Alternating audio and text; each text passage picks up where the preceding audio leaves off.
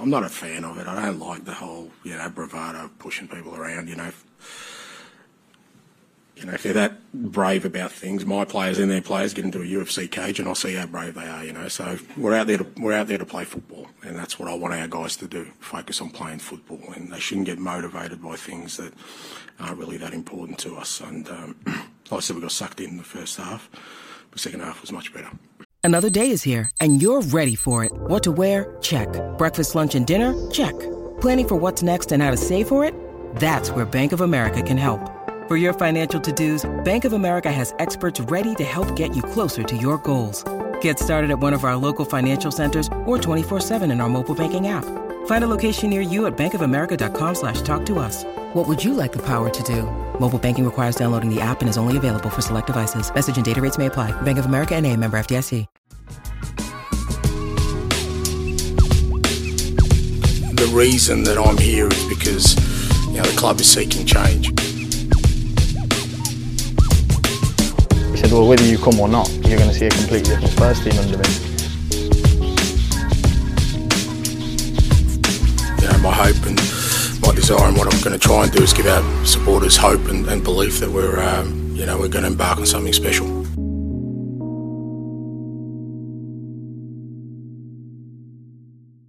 Welcome into the Tottenham Depot. I am your host, Andrew. You can follow me at Astetka. You can follow us at Tottenham Depot. This is episode 163.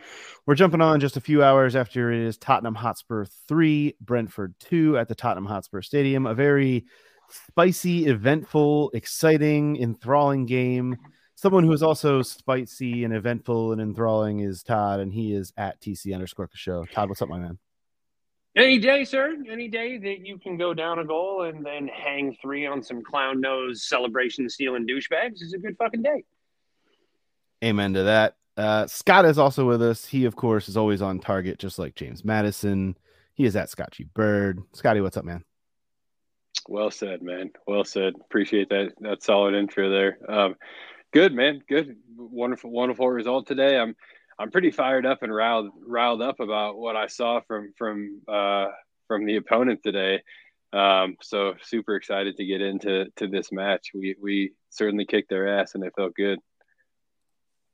We are coming to you midweek because we feel like this is a game I think worth talking about. We're going to touch on a few other things, and we're also going to get you another pod this weekend because that's just kind of what we do. There are more games coming, but we didn't want to let this one go without kind of a little bit of a full-ish pod. This might not go as long as all the other pods, but we want to talk about this one because it was interesting to me, guys. I watched this game a little bit on delay, a little bit, did not watch it live. Took a few notes. I do want to go over some of those things, but TC, in the grand scheme of things, like this is just one of those wacky Premier League games that I kind of enjoyed the resiliency that this club had to come out on top of, right? Yeah, man, it's standard London derby. Ange and this squad are no strangers to going down as well and having to rescue points from losing position.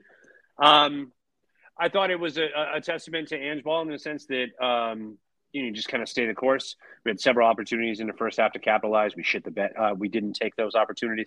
And Ange made the necessary changes at halftime to come out and really combat the physical nature of the Brentford side that we saw today, Andrew. I think that's kind of the big takeaway. And before we even get into the lineup and breaking that stuff down, Scott, like what was your takeaway on that aspect of this? Like for me, this was a game where Spurs for the first 10 or so minutes, maybe a little bit more than that, were really, really good and really dominant. And then Brentford kind of said, all right, no more of this. And they started getting really physical and antagonistic and really trying to fuck shit up. And it really turned the game around, and then we'll get to what happened after halftime. But that to me was the whole mantra of this game. It was very stop start, a lot of free kicks, a lot of fouls, a lot of pushing and shoving. And, I'm not going to say this almost came to fisticuffs, but it got a little close at points.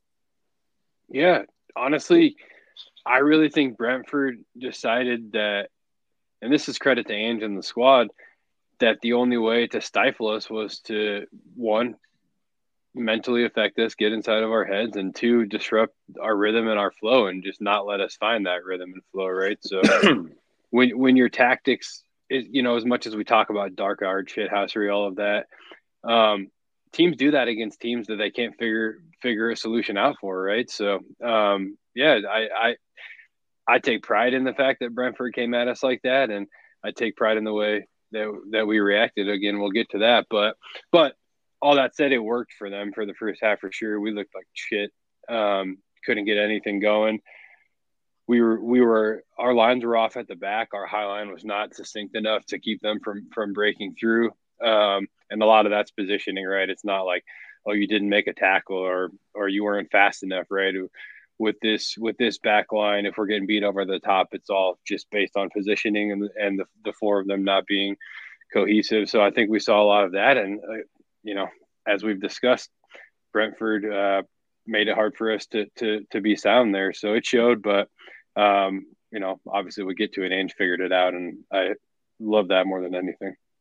I think the point you make about Brentford being kind of less than, I mean, I not a lot of people, if you don't pay attention to like the grand scheme of the Premier League season, or you just watch Spurs and don't watch a lot of it, Brentford are not the team that we drew 2-2 on the opening day of the season that really looked kind of good. Like, they've been bad this season. They had lost something, like hadn't won a game until their last win in the game prior to this against, I think it was Nottingham Forest. They hadn't won a game since like December 2nd. They're sitting 15th in the table. Like, they're not having a great run of it. They've been on very bad form. So yeah, maybe mucking it up a little bit was their plan.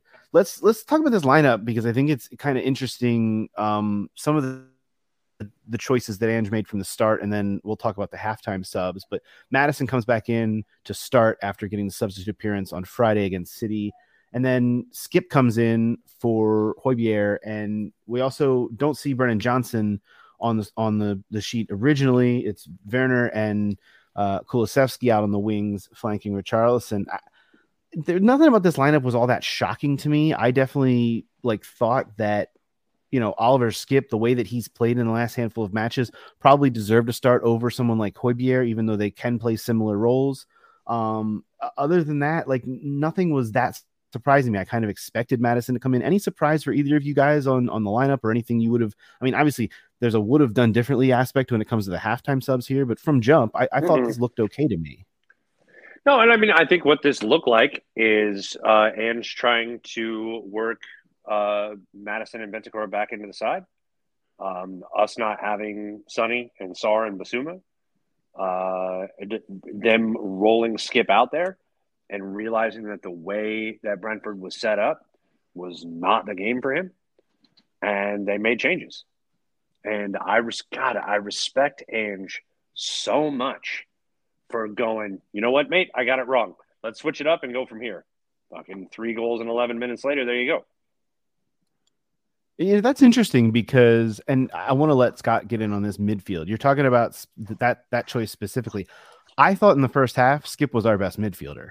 And it didn't shock me to see him coming off of the pitch at halftime, because I thought something needed to change. But I thought the way that both Bentancur and Maddison played, I'll full disclosure, I said I was taking notes. Let me jump into that right here, because at halftime, I wrote down the names of 6 players on our team that I thought looked like they were way more interested in getting into fights and bitching about calls than it was they wanted to play. Like I said, 6 names.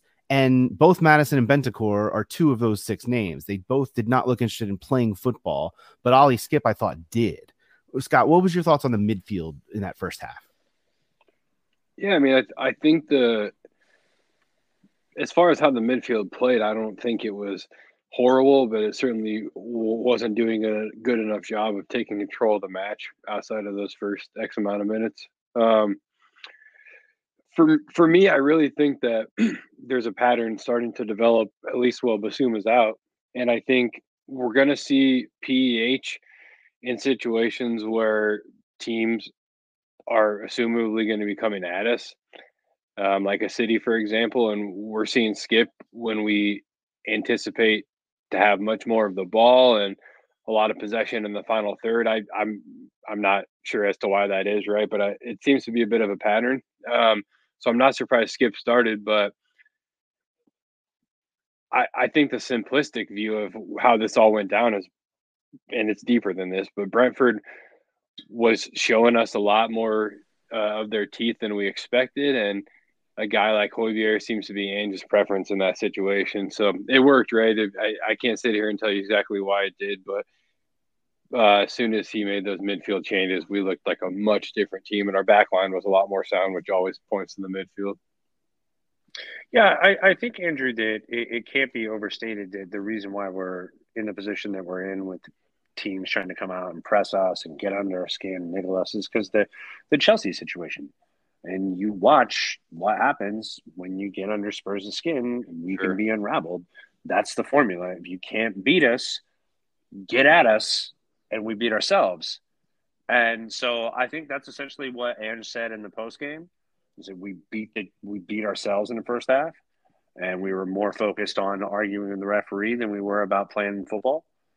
And so I think that that's an area of opportunity for us. And again, Ange said as much.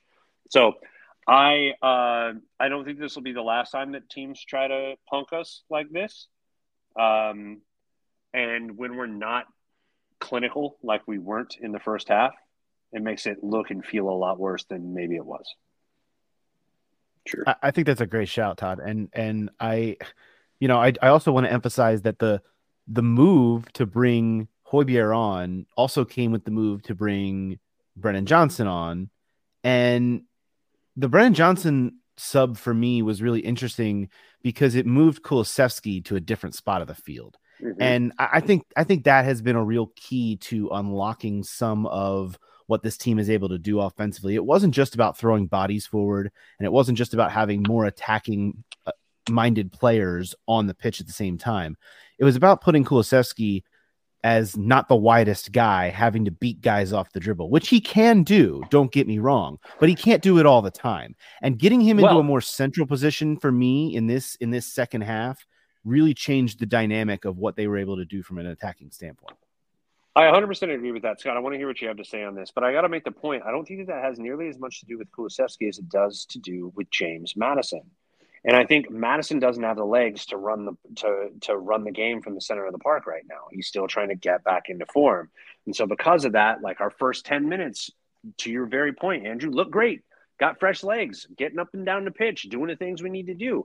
When you get into that time and that, middle of the first half, and you're starting to see those legs go a little bit, and he's not as sharp. And, anybody who's played and has tried to work their way back into fitness at any level knows exactly what I'm talking about. You expect to make a cut and your body to move in a certain direction at a certain pace, and it's just slower than you want it to be. There's no other way to put it. It just doesn't react as quickly or as sharp as you want it to, and there's no other cure for that other than game time, right?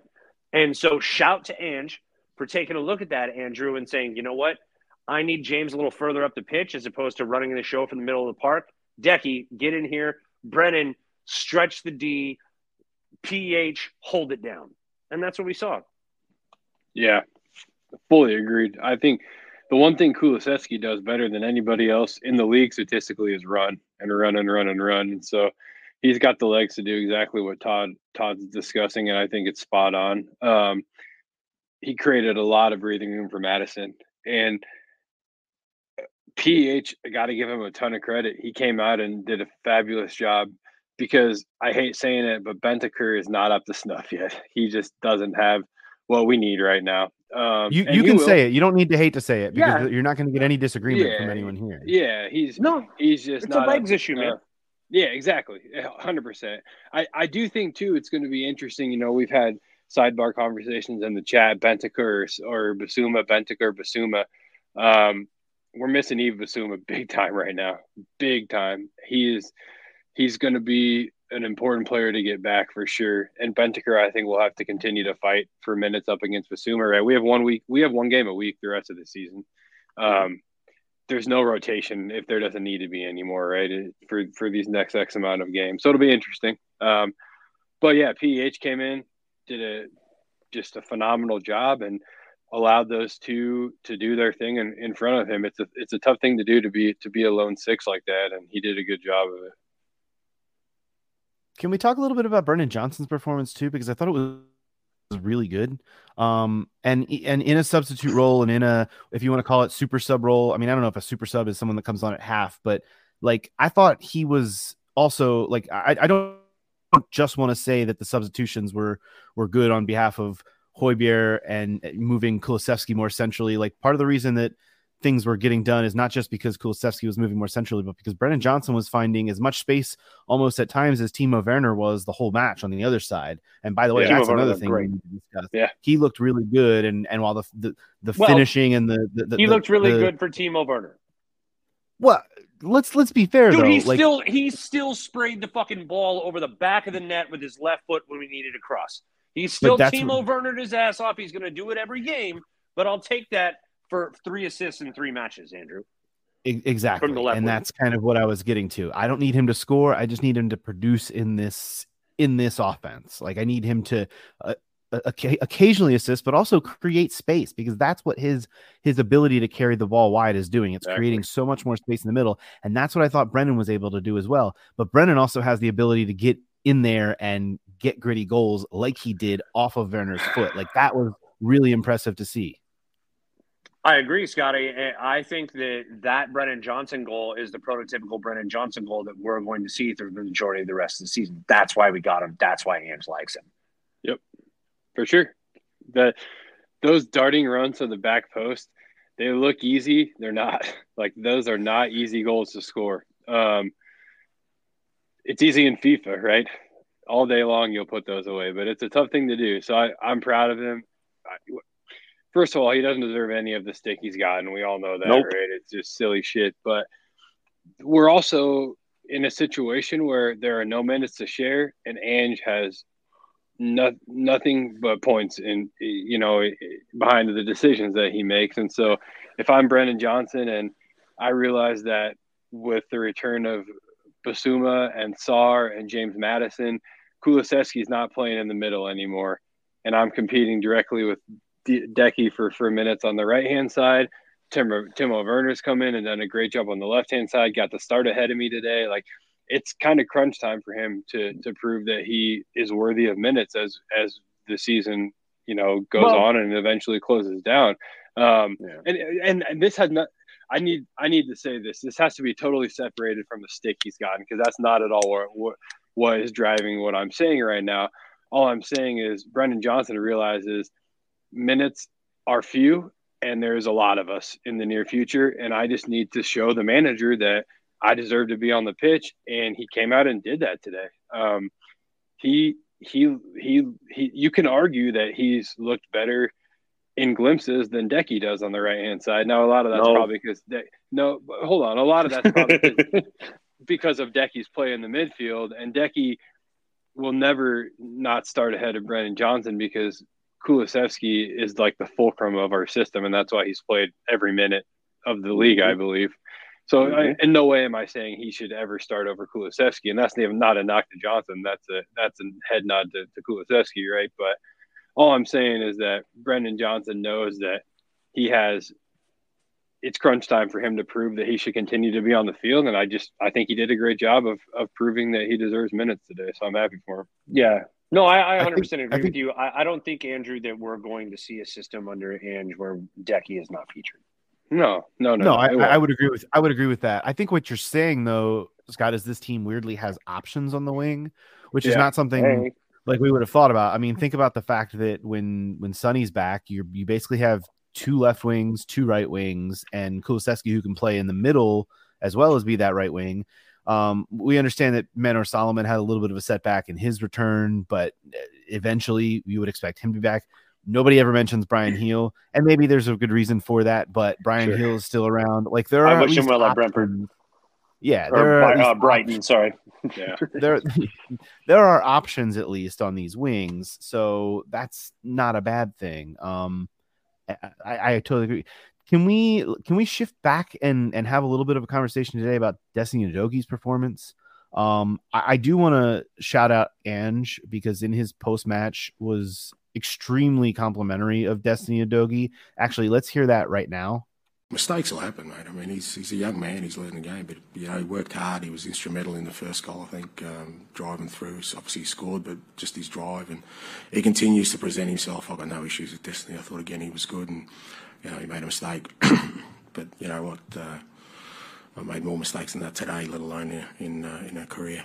And while Ange did exactly the right thing in praising Udogi's performance and not throwing him under the bus, I weirdly thought this was Destiny Udogi's worst performance in a Spurs shirt. Like the mistakes that he made, the performance on the ball. I know he scored a goal and he gets credit for that, but like he looked extremely shaky to me. Am I alone in that? Yeah. Yeah, I'm alone in that. Yeah. I'll bridge the gap, and I'll say that he had shaky moments for sure. I mean, directly at fault for 2 goals, right? You can't look past that. But how many did they score? Really, 3. Right? No, 2. No, they scored 2. 3-2, they scored both. So, both the goals they scored were a direct result of Destiny Udogi giving the ball away. That's kind of what I'm saying. You're right. And so he had shaky moments, but he also created a goal. He was involved in the second goal, right? Even though not super directly. He played really well at times. And for me, a 21-year-old in his first season in the Premier League, shit happens. Made 2 big mistakes, scored a great goal. Whatever. Before I let you praise him, TC, and I do want to let you praise him, let me just say, I'm not down on Destiny Udogi overall. I thought, like, I think Destiny Udogi is great, and like I'm gonna expect as a young player for him to have games like this. I just thought, honestly, and I also think it speaks to the level of expectation that he's presented for us in his first full season. That I'm like, oh, this was not a good performance, and it's a performance in which he scored in like that. You don't get that. I hear you. The second goal I'm going to put on PH as much as anybody else. That's just me. The one thing that I want to say about Destiny Udogi is his game against Chelsea was worse than this one, if we want to point out Destiny Udogi bad games. Sure. And he scored a fucking goal today. So the other thing is with Ange is going to tell you, like, okay, you give the ball away, they score a goal, that's fine, go give me a goal.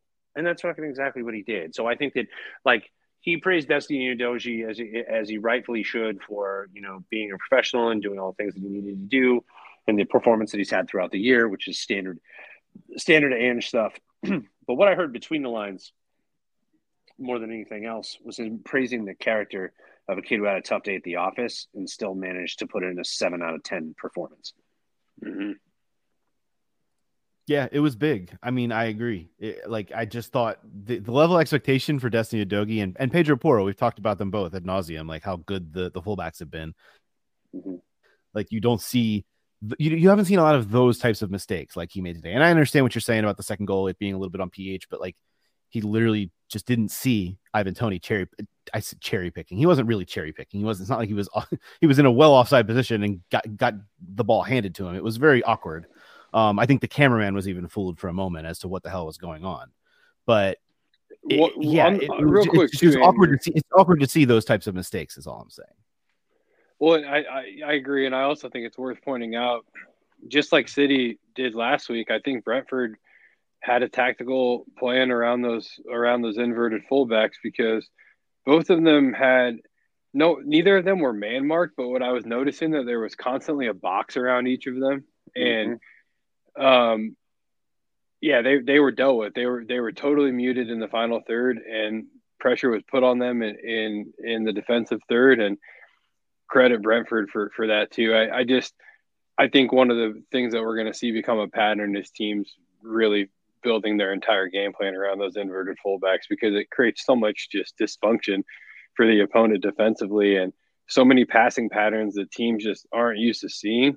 Triangles that you usually don't see on the field anywhere, and those have a real impact. So I think maybe what I'm saying is Porro and Udogi are always going to have a hill to climb, whoever they're playing, I think, going forward, and that'll be on them to figure that out.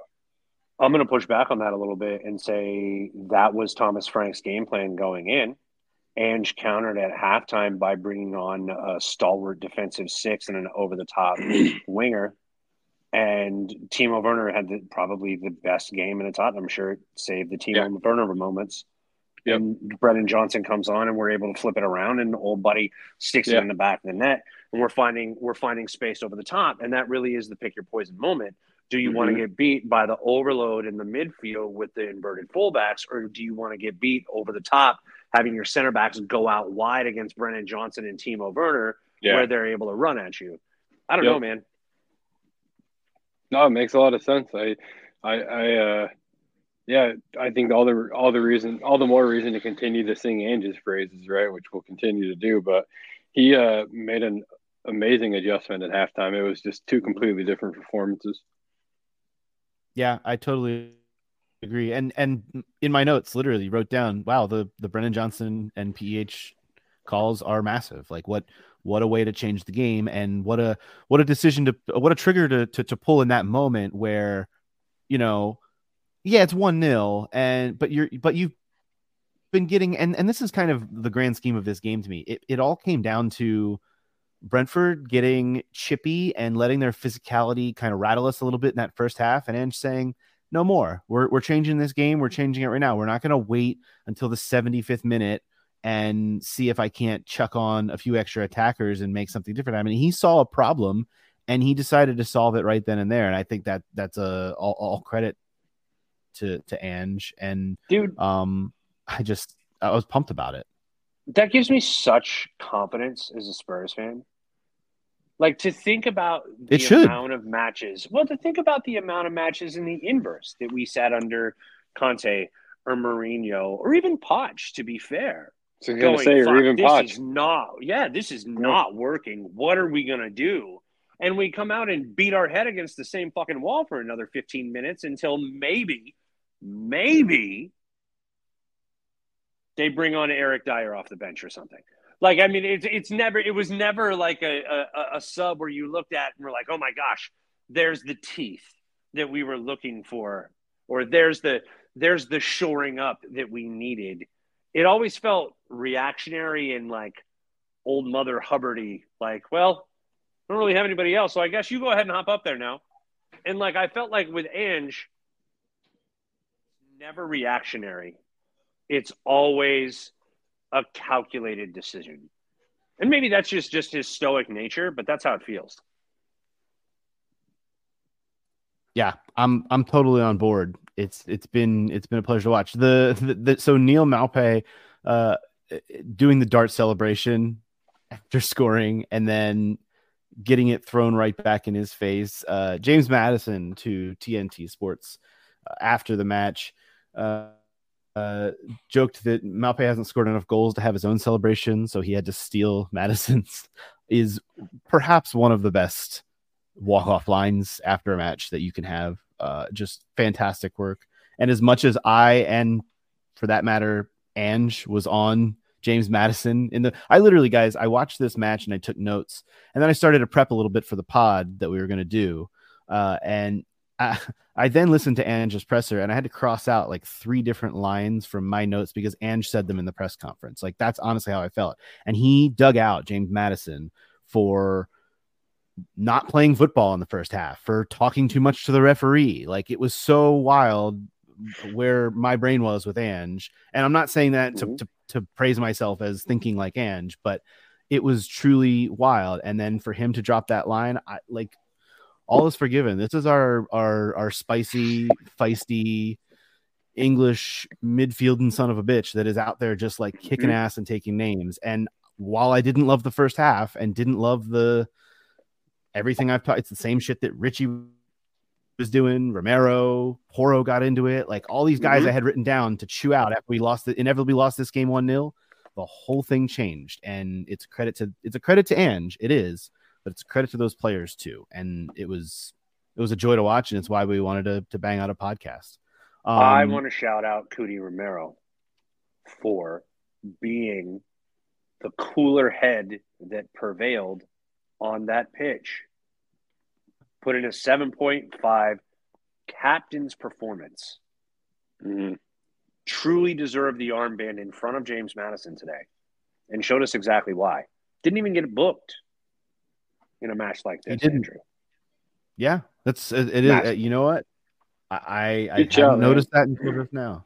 The only 2 bookings that Spurs took on today were Kulusevski and then Jamie Donnelly, and his brief sub appearance got one late for Dude, and that was such Good a yellow, dog too. shit card for Jamie perhaps Donnelly. being a little that bit pissed me off. overmatched. Yeah. Oh, you know what? I'm proud of that yellow card Jamie Donnelly took. That it's good for his character. It is just good for his character. dump somebody. I liked it, but yeah, honestly, is there a single one of you, either the two of you or any listener, that didn't think, oh shit, Romero's going to kill one of these guys and get sent off? Because we all had that 100%. thought. We all Honestly, had his that body language the entire time was the opposite of that. He was letting Mickey agree. do the heavy tackling. I don't know if you noticed that today. for sure. Yeah. Romero's tackles were all standing. Not all, but by and large, Romero's tackles were standing, and Mickey got on his face, and it was awesome. Dude, it had been hard for that guy to not slide a couple of times for sure. Oh, man, the amount of times he wanted to lay out Neil Mape, I can only imagine. Oh. That makes me nervous too, though, seeing Mickey put in those slide tackles, because a giraffe isn't supposed to do that kind of thing with its legs. Like Sure, that looks very sure. uncomfortable, and like that guy, when that boy goes down, I'm like, oh my gosh, that's a big sack of potatoes going down. He's a large gentleman. Let's just call it what it is. But he's so graceful. Yeah, he is. He's our graceful giraffe, our graceful cheetah speeded giraffe. Guys, Everton is up next on Saturday, and look, we're not getting Sonny back. They advanced. We're not getting Basuma back, but we may be getting Pape Matar Sarr back, at least in some kind of role. He's supposed to return the team on Thursday after Senegal go out of AFCON. But the other two still playing in their international competitions. Sarr perhaps on the way back, and I guess the only other real kind of big thing to touch on is that we're recording this, as I said, just hours after the match on the 31st. Transfer deadline day is on the 1st. By the time we're 24 hours from now, transfer window will be closed. Ange said in his pre-match press conference prior to Brentford that it was unlikely that anything else was going to happen in or out for this club. He said after the match today that it's even more unlikely now than it was yesterday when he had his pre-match press conference that anything would be happening. So just a brief word on what this club has done in this window. Obviously, if anything actually does trickle through outgoings or anything, we'll cover it at the weekend, but I'm totally down with this window. I think it was a step in the right direction. Obviously the business was done early, and the business thus far has looked important enough to, I think, carry this team into a really good second half of the season as they get healthier and get stronger with guys returning to the lineup. Well, I absolutely agree with that. I mean, we filled 2 need positions within the first week of the window. We undoubtedly strengthened our team, did so at a bargain rate, like high upside, low risk on both of those deals. And we got the outgoings that we needed to we got fucking Eric Dyer off the books. Are you kidding me right now? I'm elated, Andrew. Addition by subtraction and addition by addition, that's a good window in January. Fuck Steve Hitchen. Yes. No, I couldn't agree with Todd more, though. A great window. We accomplished everything we needed to accomplish. We accomplished it early. I still would love to have seen an attacking midfielder come in. I'll say it one more time. Grumblings of us sniffing around Gallagher still late in the window, right? And I in no way do I think that happens tomorrow, but that's the type of signing that I would love to see us bring through before the window closes. But outside of that, I think we've been absolutely perfect. 99% job accomplished, and we'll look forward to continuing to watch this team build next summer. We will indeed. Just a brief word on the Tottenham Hotspur women. Last time we checked in with you all, they were facing Man City on Sunday. They lost that match 2-0. Of course, Bunny Shaw scored again because that's what happens, but it is better than the 7-0 result that Spurs suffered at the hands of City last time out. They also made a move today before the women's window closed. The transfer of Ingrid James to Seattle Reign, an outgoing for them. So we're going to cover a lot more of the women's team when Caroline is back with us, hopefully at the weekend. They play Liverpool away on Sunday, while the men, as I mentioned, are in action away to Everton on Saturday. So 2 trips up to Merseyside for the men and the women this weekend. And we are going to return to you then to kind of recap all of it. If there is any weird transfer news that trickles in on deadline day, as Scott mentioned, there could be maybe an outgoing or two, who knows? But honestly, the other thing that we've read a lot about in recent days is that, you know, some of these outgoings that have been discussed for Spurs, you don't really want to weaken your youth side. And while it's not like super important for the youth sides to be winning, they are performing well, and you don't really want to break up that momentum amongst some players that could be getting some good, healthy experience at that level as well. So there still could be an outgoing or two to come, but we will cover all of that at the weekend. Until then, for Scott, he is at Scott G. Bird. For Todd, at TC_Kasho. I have been your host, Andrew. I am at A Stetka. Be sure to follow us at Tottenham Depot and on all the social medias, and check out our YouTube page as well. Until the weekend, we will talk to you then. As always, come on, you Spurs.